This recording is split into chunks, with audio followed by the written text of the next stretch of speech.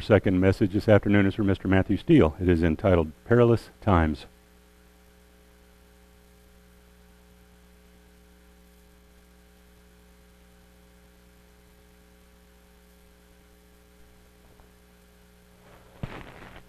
Good afternoon, everyone. That was a beautiful rendition of one of my favorite hymns, and everybody sounded great. I have a different kind of message. At least I feel it's a different kind of message for me. It's not a positive message. I'm just going to give you a warning about that. I have struggled over this message for a number of months. Ever since I read the preliminary findings of a report out of the UK, which was a specific investigation done into persecution of Christians around the world. And as you can imagine by that title, it is not a positive subject. As I say, I've struggled with it, but well, let me start off by asking you a question. Have you heard of persecution of Christians around the world? Have you heard of it often? Have you heard of it on mainstream media? No. You have to be in the Christian community, right? You have to, as my wife was reminding me, go to the Voice of the Martyrs website or so on. You have to be plugged in somehow to the Christian community as a whole to hear about some of these things. This was, however, a report done to an unprecedented level of detail. And I want to share with you some of the findings, just a small amount, because as you know, the British, we can do reports really well, and they're very thick and lots of information in them. But I just wanted to share with you some of the key elements. And so please bear with me. And I hope that you will find it instructive and encouraging, obviously, even though the material is not always positive. The report starts out, it says, it's now over 5 years since the London Times published the editorial entitled Spectators at the Carnage. It began in these terms. Across the globe, in the Middle East, Asia, and Africa, Christians are being bullied, arrested, jailed, expelled, and executed. Christianity is, by most calculations, the most persecuted religion of modern times. Yet, Western politicians until now have been reluctant to speak out in support of Christians in peril. And as I said, that's the opening statement of this report. And they were quoting from an article from 5 years ago. It's a statement of the final report of Bishop Truro, which is a diocese in England, the independent review of the British Foreign Secretary and Foreign and Commonwealth Office support for persecuted Christians. The report continues. That sums up succinctly the background to the work of this independent review, established by the Right Honourable Jeremy Hunt, MP, and Her Majesty's Secretary of State for Foreign and Commonwealth Affairs, and chaired by the Bishop Truro, who is Philip Mount Stephen. The core task was to map the extent and nature of global persecution of Christians, to assess the quality of the response from the Foreign and Commonwealth Office, and to make recommendations for changes in both policy and practice. So as I said, with your indulgence, I want to just kind of pick out some of the key areas, because there's a lot in here that is relevant to us as we perhaps consider what's going on in our society here in the West. And you might think, well, obviously, we're in a different circumstance, right? Things are not that bad for us here in the West. But we can see some very fundamental links between what has happened in other parts of the world and what could happen here. But before I dig into that a little bit, I obviously, there's an obvious element to this, which is we differ a little bit, don't we, from the broader Christian community and broader Christian practices. So I don't really need to point that out to us, But nonetheless, we do have many things in common, don't we, with what we could call Sunday Christian tradition.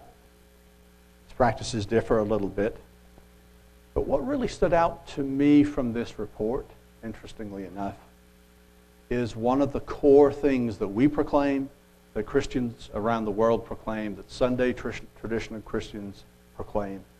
And it is this single concept that we're very much united on, which is that Jesus is Lord, right? Jesus is Lord. We know that through his death and resurrection, he has become Lord of all. He is the King of kings. And we look forward to that moment in Revelation when he comes back as the King of kings. But he is already having that power. Remember what he told his disciples. All power is given to me in heaven and in earth. Jesus is Lord. And it's interesting. I want you to remember that because a little later in the report, this is an element that is pointed out as to why Christians are so persecuted around the world. And so, while we may differ in many different areas, as indeed many Sunday Christian churches differ from one another, we have very core things in common. That Jesus is Lord and there is no other. We believe this as Christians because it's a fundamental principle. That Jesus is Lord and the government is not. Right? Whether it's a democracy or a dictatorship, Jesus is Lord. And what he tells us to do and the law that he has given us to follow and to live by is supreme over anything that man would tell us to do. Of course, his grace is always with us in that practice. And I do wish the Christians everywhere could understand the richness of the holy days, the richness of the plan of salvation as it is played out through the holy days of God. And I believe at some point they will. But while they don't yet have that, we do have this element in common. Before I go into the report, I want to just also remind us of a scripture. All the way back in Psalm 116, verse 15. It says, "Precious in the sight of the Lord is the death of his saints." And so as we go through this report, obviously that might be in your mind, but I want to also ask you to keep one other thing in mind. Who decides who is a saint of God? Do we decide? No. It's God that decides, isn't it? It is God that decides who is one of his saints. So getting back to the report, it says, for us to understand why this review was justified, we have to appreciate that today Christian faith is primarily a phenomenon of the global South, and it is therefore primarily a phenomenon of the global poor. Despite the impression those in the West might sometimes have to the contrary, the Christian faith is not primarily an expression of white Western privilege. If it were, then we could afford to ignore it. But unless we understand that it is primarily a phenomenon of the global South and of the global poor, we will never give this issue the attention it deserves. Is that shocking? That should be shocking. But Christianity is fundamentally a faith of the global South. So that means of the southern part of the world. Now, that's not obviously the whole of Christianity. But we shouldn't, the report is telling us, have in mind that this is now a predominantly Western, northern religion. That should blow your mind.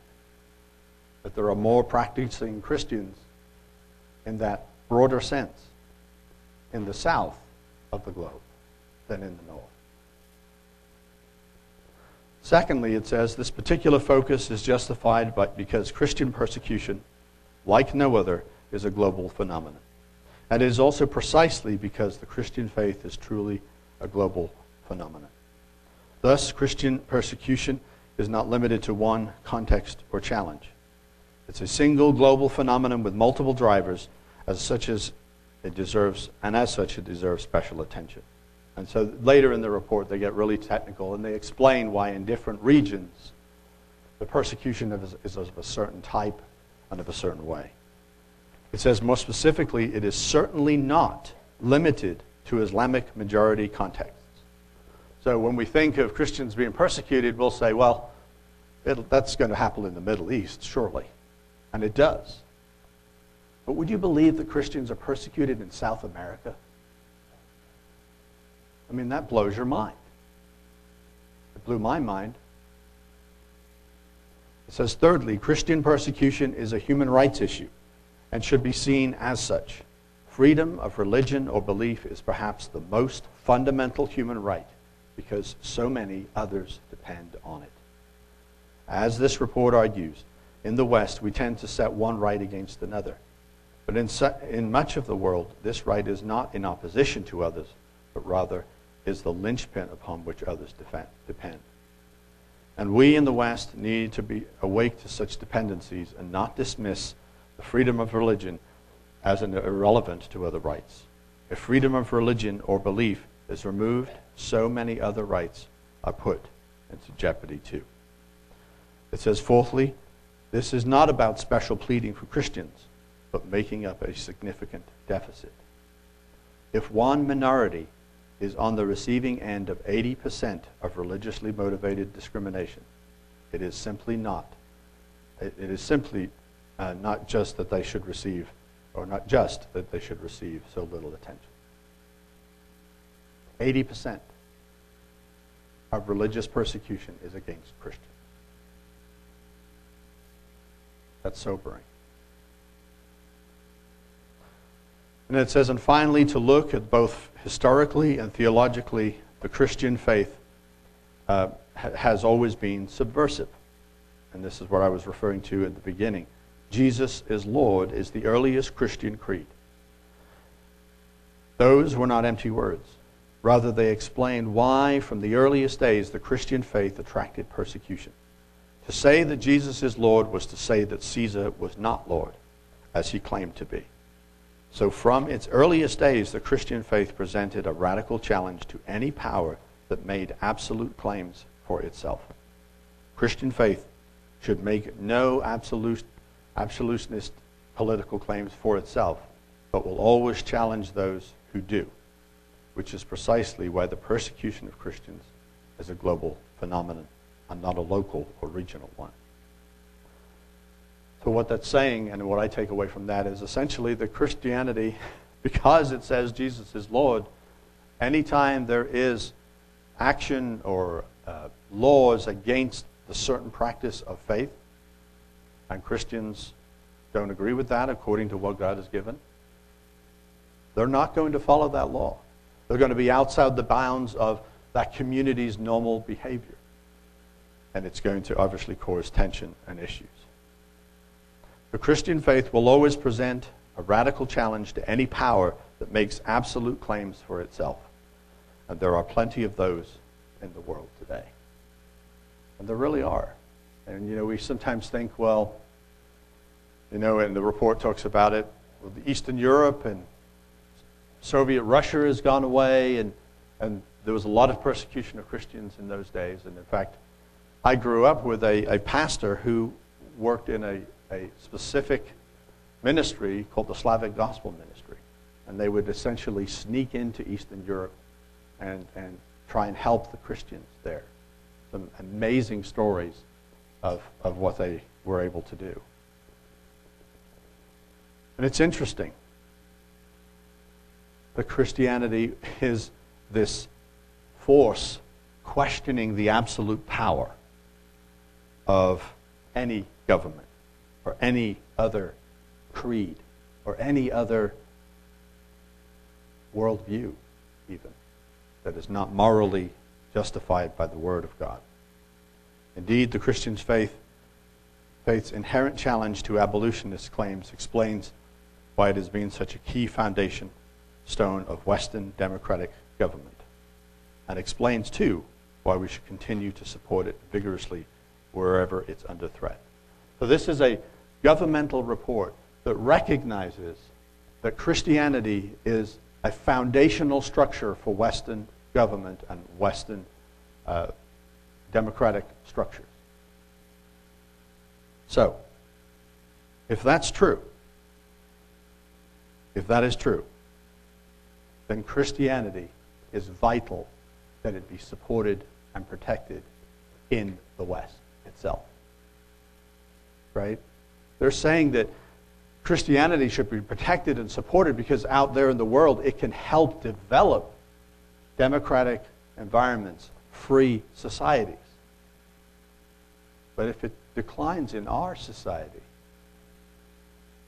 then where will our society's democratic principles be based? Where do we have that basis? It goes without saying, the details of this report, which I would encourage everybody to read, can be very grim. There is a lot of examples in there. And the existential threat that Christianity faces in much of the world differs greatly from what we have here. Of course it does. And there's a few examples that I'll touch on. But it's different. But we need to be under no illusion that it cannot happen here. That it cannot happen in the West. And indeed, that it hasn't begun to happen in the West. In fact, the inaction of the Western governments, if you think about it, to the kind of events that are going on around the world. And these are Western governments that have intelligence reports, right? That have much more data at their control to make these decisions on. And Western governments have been silent. How much would they really then care to consider the concerns of Christians in their own countries? Right? I think it stands to reason. And sadly, and interestingly enough, the Commission did not include Western governments in its research, which it should have done. It really should have. The report then asks this question, and then it tries to answer the question. Why focus on Christian persecution? And I have a quote I think Brian might have up here. It says, research consistently indicates that Christians are the most widely targeted religious community. Furthermore, the evidence suggests that acts of violence and other intimidation against Christians are becoming more widespread. The reporting period revealed an increase in the severity of anti-Christian persecution in parts of the Middle East and Africa. The vast scale of the violence and its perpetrators declared an intent to eradicate the Christian community has led to several parliamentary declarations in recent years that the faith group has suffered genocides according to the definition adopted by the UN. So the volume, the amount of persecution is now being considered genocide. And that, of course, harkens back to events like in the Balkans War and the genocide against Muslims. That got lots of coverage, didn't it? Oddly enough.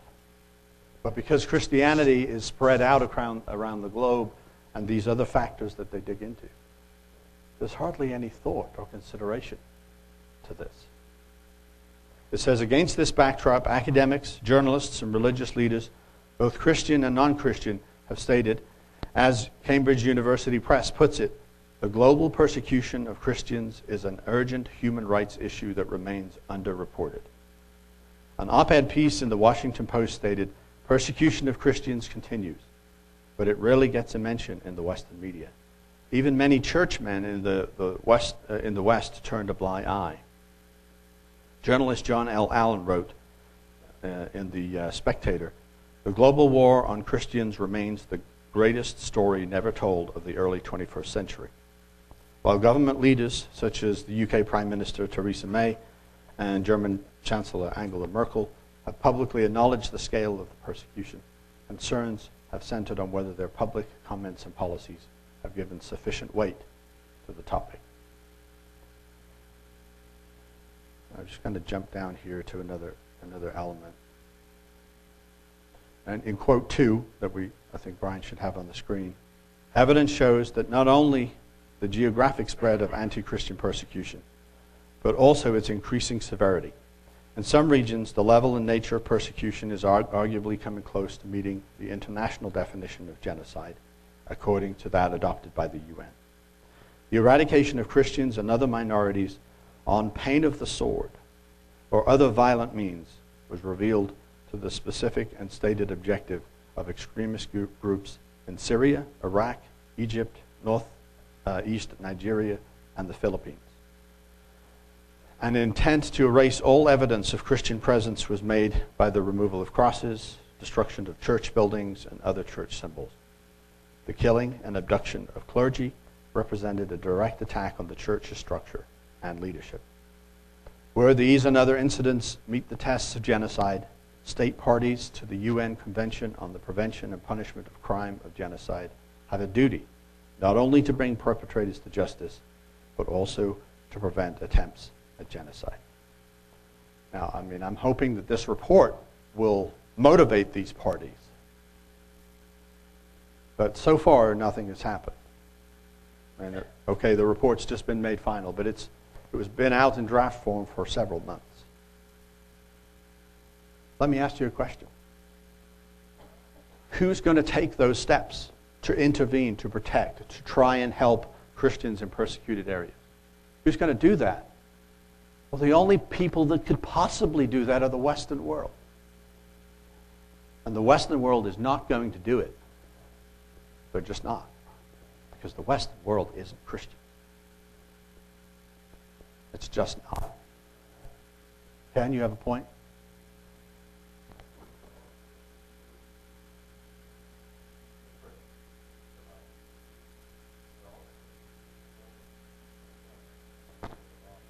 In persecution? Yeah. So you're talking about it in Jewish persecution? Is that what you're saying? No.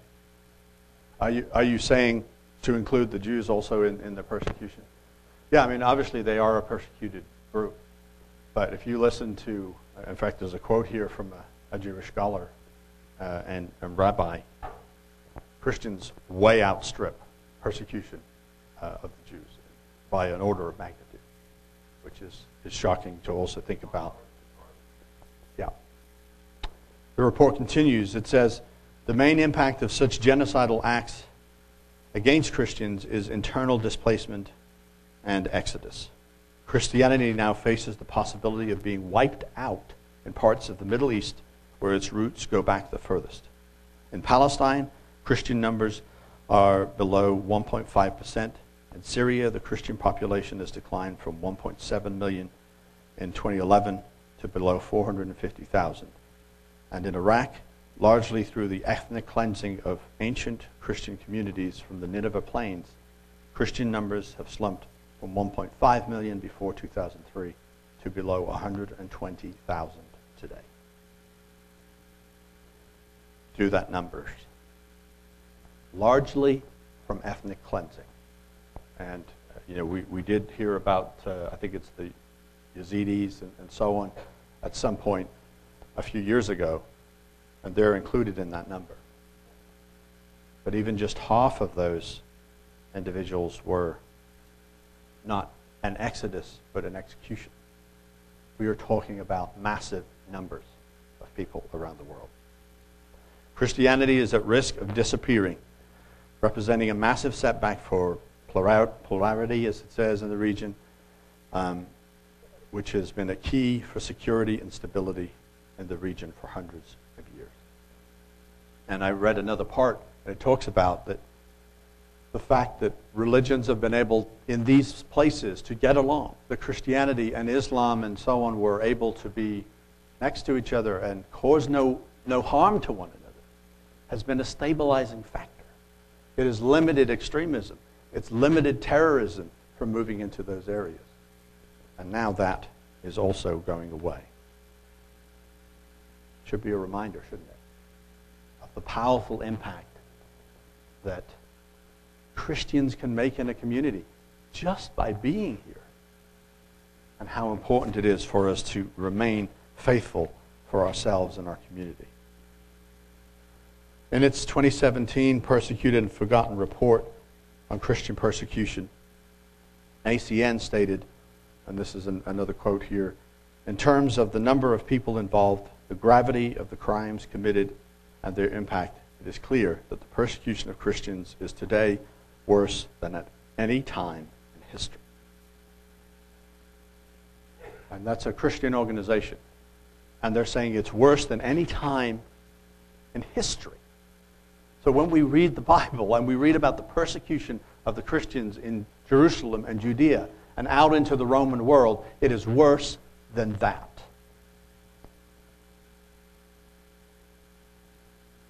An incredible statement. It says, given the scale of persecution, the response of the media and the Western governments has come under increasing criticism. And here's this quote Ken I was telling you about. Former Chief Rabbi Jonathan Sachs told the House of Lords, the persecution of Christians throughout much of the Middle East, the sub-Saharan Africa and Asia, and elsewhere is one of the crimes against humanity of our time, and I'm appalled at the lack of protest it has evoked. He said, this echoes the Latin Patriarch of Jerusalem, Fouad Toual, who said, does anyone hear our cry? How many atrocities must we endure before the world or before someone comes to our aid? Reminds us, doesn't it, of Revelation? Chapter 6 and verse 9. He opened the fifth seal, and I saw under the altar the souls of those that have been slain for the word of God and for the testimony which they held. And they cried with a loud voice, saying, how long, O Lord, holy and true, until you judge and avenge our blood on those that dwell on the earth? Reminds us very much of that. Given the scale of persecution of Christians today, indications that it is getting worse and that its impact involves the decimation of some of the faith's oldest groups and most enduring communities. The need for governments to give increasing priority and specific targeted support to this faith community is not only necessary, but increasingly urgent. Entire communities are about to be wiped out. Entire communities of Christians. And I still, this sounds bad, but I feel that if an entire community of Muslims was about to be wiped out, we might hear about it in the news. Don't you think? Especially if their attackers were Christian, in the nominal sense, because obviously no real Christian could do those things. But instead, what do we hear in our media? Nonsense. Nonsense. Political stuff that doesn't mean anything. Meanwhile, this genocide is going on around the world.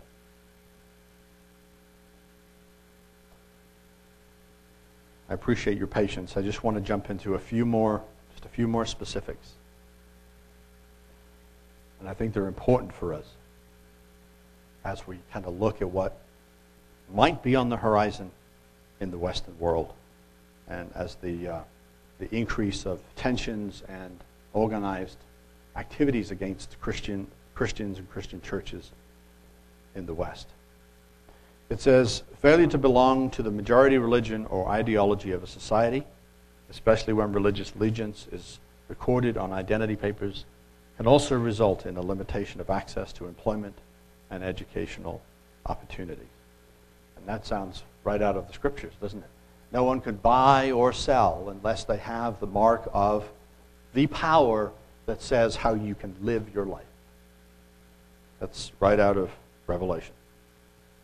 Human right to freedom of religion or belief can only be said to be fully enjoyed when observance can freely take place in public and in private, and when belonging to any particular religion or changing your religion or beliefs does not affect your life chances and opportunity for economic and social advancement in society.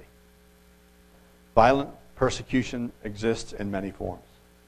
Firstly, there are mass violence, which regularly expresses itself through the bombing of churches, and as has been in the case of countries such as Egypt, Pakistan, Indonesia, whereby the perpetrators raise levels of fear amongst Christian community and attempt to suppress the community's appetite to practice its right to public expression of freedom and freedom of religion. State militaries attacking minority communities which practice a different faith to the country's majority also constitutes a violent threat to Christian communities, such as in the several different regions of the Sudan. The torture, and also Myanmar. The torture of Christians is widespread in the Democratic People's Republic of Korea, the DPRK, and Eritrean prisons, and beatings in police custody are widely reported in India. But India is an ally to the West, right? I mean, the company I work for, we have a partner company that does work for us in India.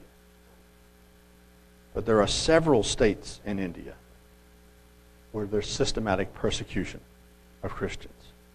These violent manifestations of persecution can be perpetrated by the state, as has been reported in international jurists in the case of the murders taking place within the DPRK prisons, as well as allegedly in the kidnapping of Pastor Raymond Koh in Malaysia. These acts are also perpetrated by non-state actors, such as Muslim extremists who systematically target and kidnap Christian girls in Pakistan, and in the recent murder of Pastor Lida Malana in Colombia by guerrilla paramilitary groups. So in South America and different places, there are Christians trying to protect communities of people against drug lords and just general thugs, violent individuals. And they too are obviously enduring that persecution from them. Militant vigilante groups which patrol their neighborhoods.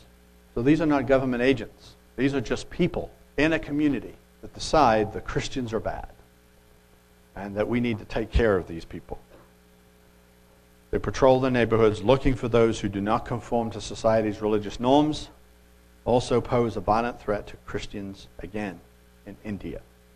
Mob violence has become a regular occurrence in many states in India, leading to beatings, forced conversion from Christianity to Hinduism. When I grew up and I learned about Hinduism, and there was kind of the history there, the British Empire in India, it was always presented as somewhat of like a Buddhist faith, like a very peaceful kind of existence, coexist with others. And it's shocking to me that people are being forced to convert to Hinduism from Christianity, the edge of the sword. Sexual violence against women and murder is also common.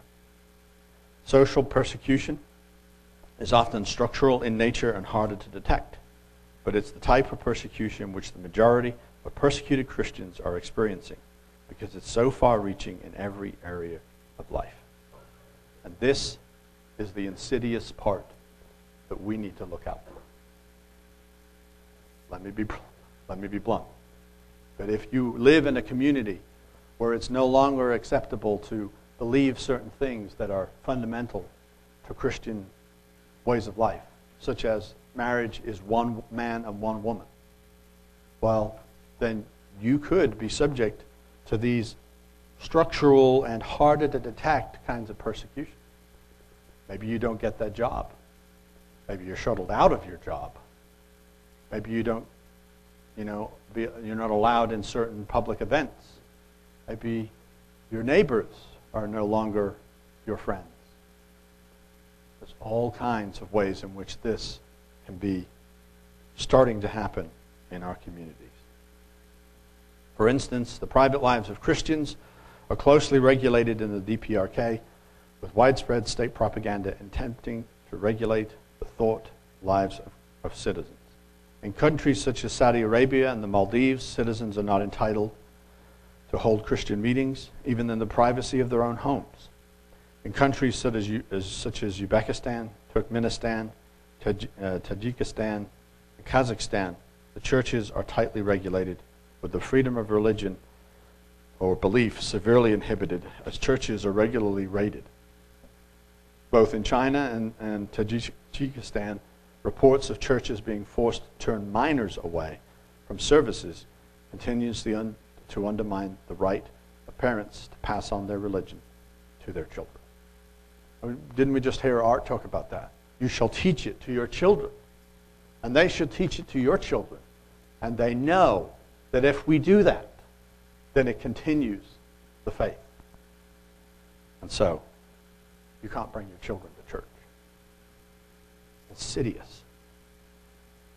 The suppression of public expressions of Christianity is further curbed through discriminatory behavior and harassment by bureaucratic means. This has included the denial of permits and licenses which are required by law for a church to be built in countries such as Egypt. Although it does go on to state that Egypt has made some changes in there. Beyond churches themselves, in the community sphere, government officials treating Christians with contempt, hostility, or suspicion on the basis of their faith is experienced regularly. Along with the displacement of Christian leaders in Latin America, the most extreme cases, community rulings force Christians to leave their village. This type of ruling by indigenous communities in India and Latin America is regularly reported. So what that means is that the community just gets together and says, you're not welcome here. You're a Christian and we don't believe in that. You're not welcome amongst us. This is very chilling to me because it happens here. And you may not realize it happens here because it's pretty clever. But it happens here in cases that we have heard about where Christian bakers, right, have been sued by somebody deliberately coming into their store and setting them up, essentially. And they will not make a cake or whatever it may be for a gay couple. There's plenty of places they could go. What's the natural consequence if they lose that case? It's a civil case, and the people are suing for damages, and so that baker is now at risk of losing his work, his place of work, and losing his house. If that's not a Western version of being shuttled out of the community and being forced to leave the village, then I don't know what is. This same spirit of persecution is here. It's a different way, but it is here.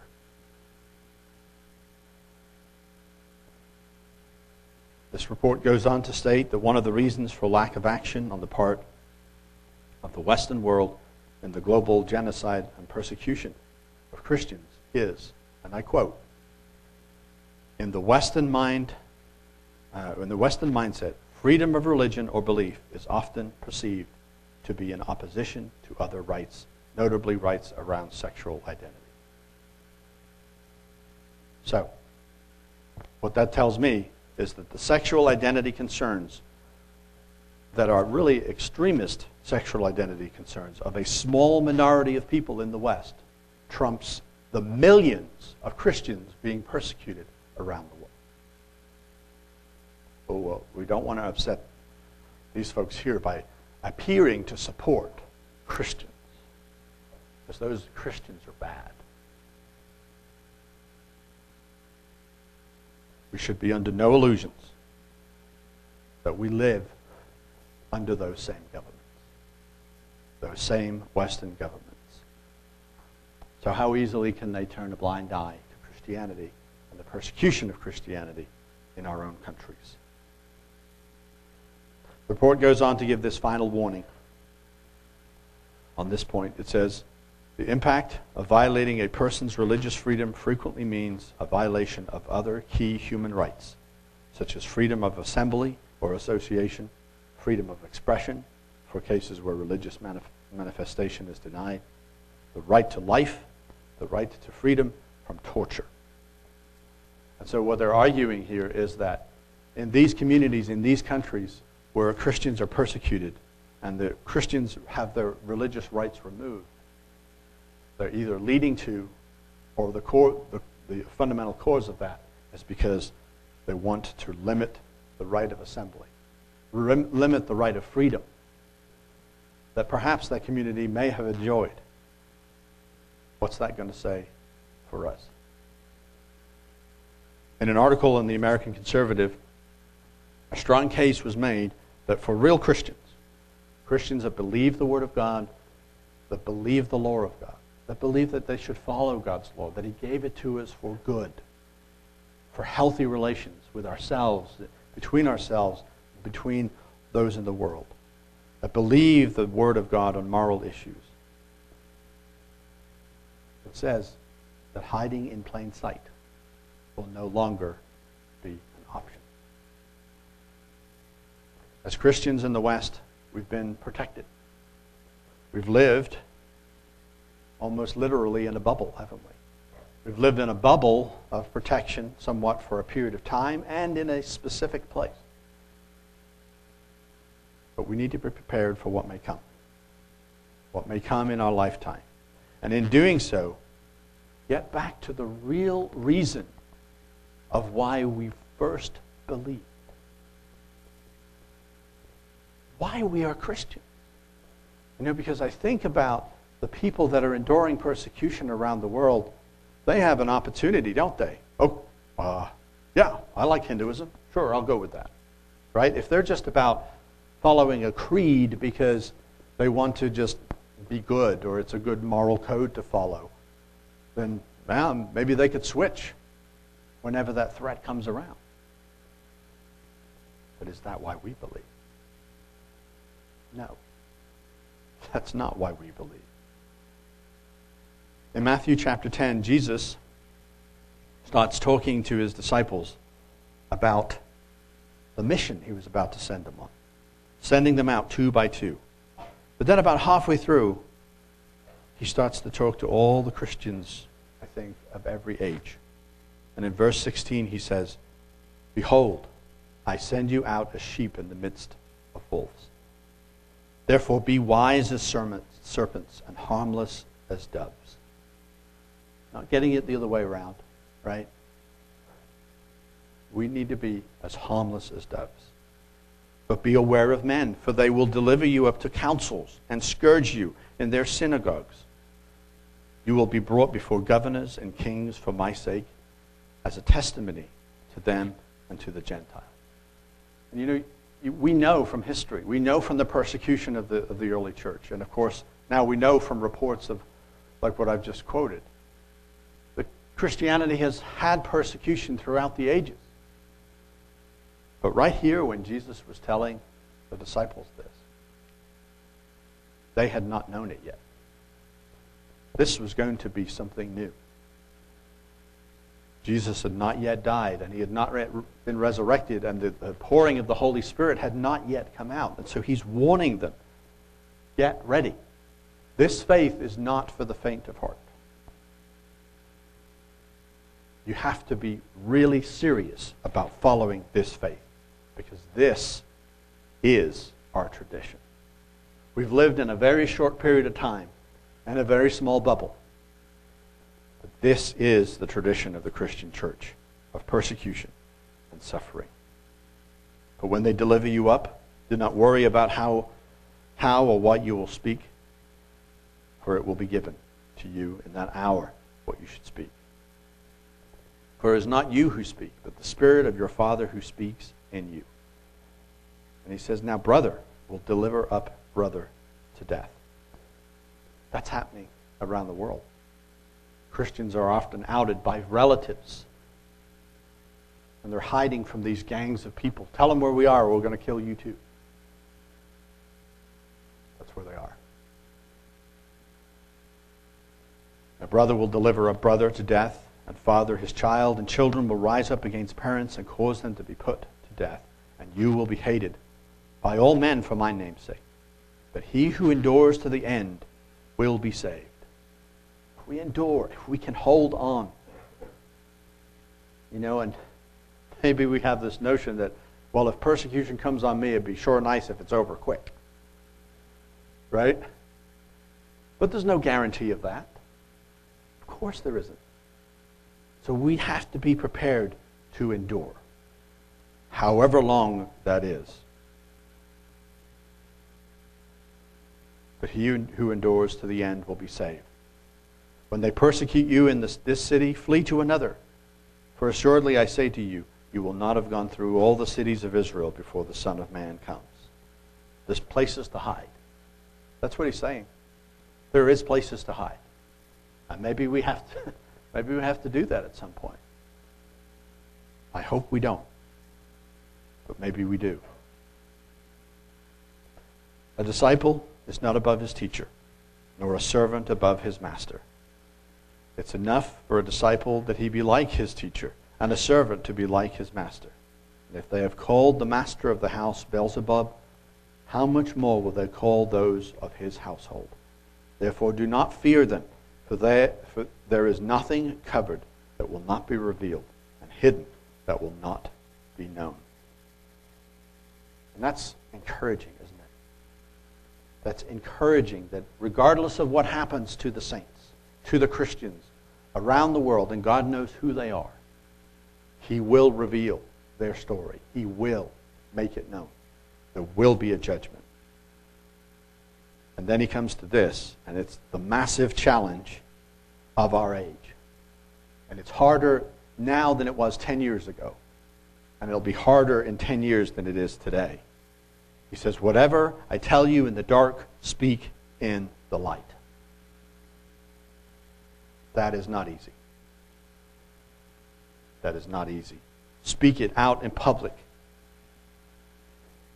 Be bold. Deliver the truth. And that's not for just the pastor. It's not just for the speakers. That's not just for the individuals that you may see behind the pulpit. It's every one of us.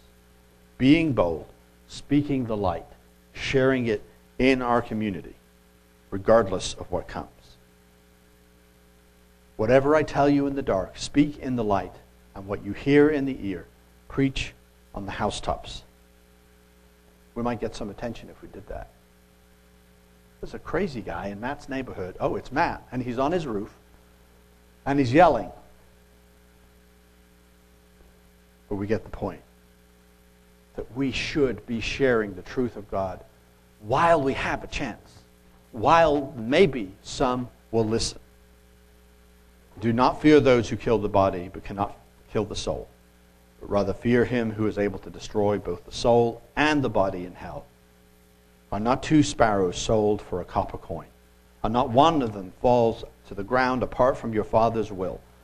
But the very hairs of your head are numbered. Do not fear, therefore. You are of more value than many sparrows.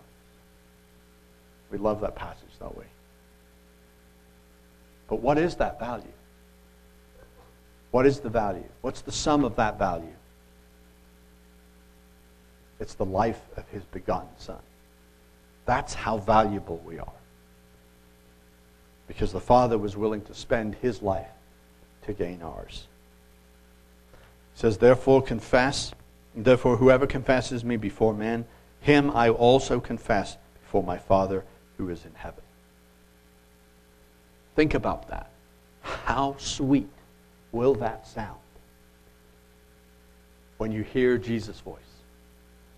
That he is mine. She is mine. And we are with him forever in all of eternity. How sweet the sound. And how awful the sound if he denies us before his Father in heaven. So we must not deny him. Do not think that I've come to bring peace on the earth. I think we know that now, don't we? Through all the history that we have of our church. I did not come to bring peace, but a sword. For I have come to set man against his father, daughter against her mother, and daughter-in-law against her mother-in-law. And a man's enemies will be those of his own household. He who loves father or mother more than me is not worthy of me. And he who loves son or daughter more than me is not worthy of me. And he who does not take his cross and follow after me is not worthy of me. He who finds his life will lose it, and he who loses his life for my sake will find it. What cross has he asked you to bear? What burden has he asked you to now carry? Is it something new? Is it a new thing that you now have to do? A new burden that you have to carry for him? I don't know what that is. But in each one of our lives, he's saying, you have to pick up your burden. You have to pick up your cross and follow me. What is that for you? It may be different from everyone else and from me. But we have to know what that is and follow him. He who finds his life will lose it, but he who loses his life for my sake will find it. Or are we carrying that cross? I just want to close, if I could, real quickly, because I think it's appropriate. The Apostle Paul was, in many ways, he felt like he was speaking of his days, but maybe he's speaking of ours. He said in Romans chapter 13 and verse 11, and do this. Pick up that burden. Pick up the cross. Pick up what we are supposed to carry for our Father and for our Savior, Lord Jesus Christ. And do this, knowing the time, that it is high time to wake out of sleep. For now our salvation is nearer than when we first believed. The night is far spent. The day is at hand. The day of the Lord, perhaps. Maybe it's soon. The day is at hand. Therefore, let us cast off the works of darkness, and let us put on the armor of light. Let us walk properly as in the day. In the day. In the light. Where we are supposed to declare what Jesus has told us.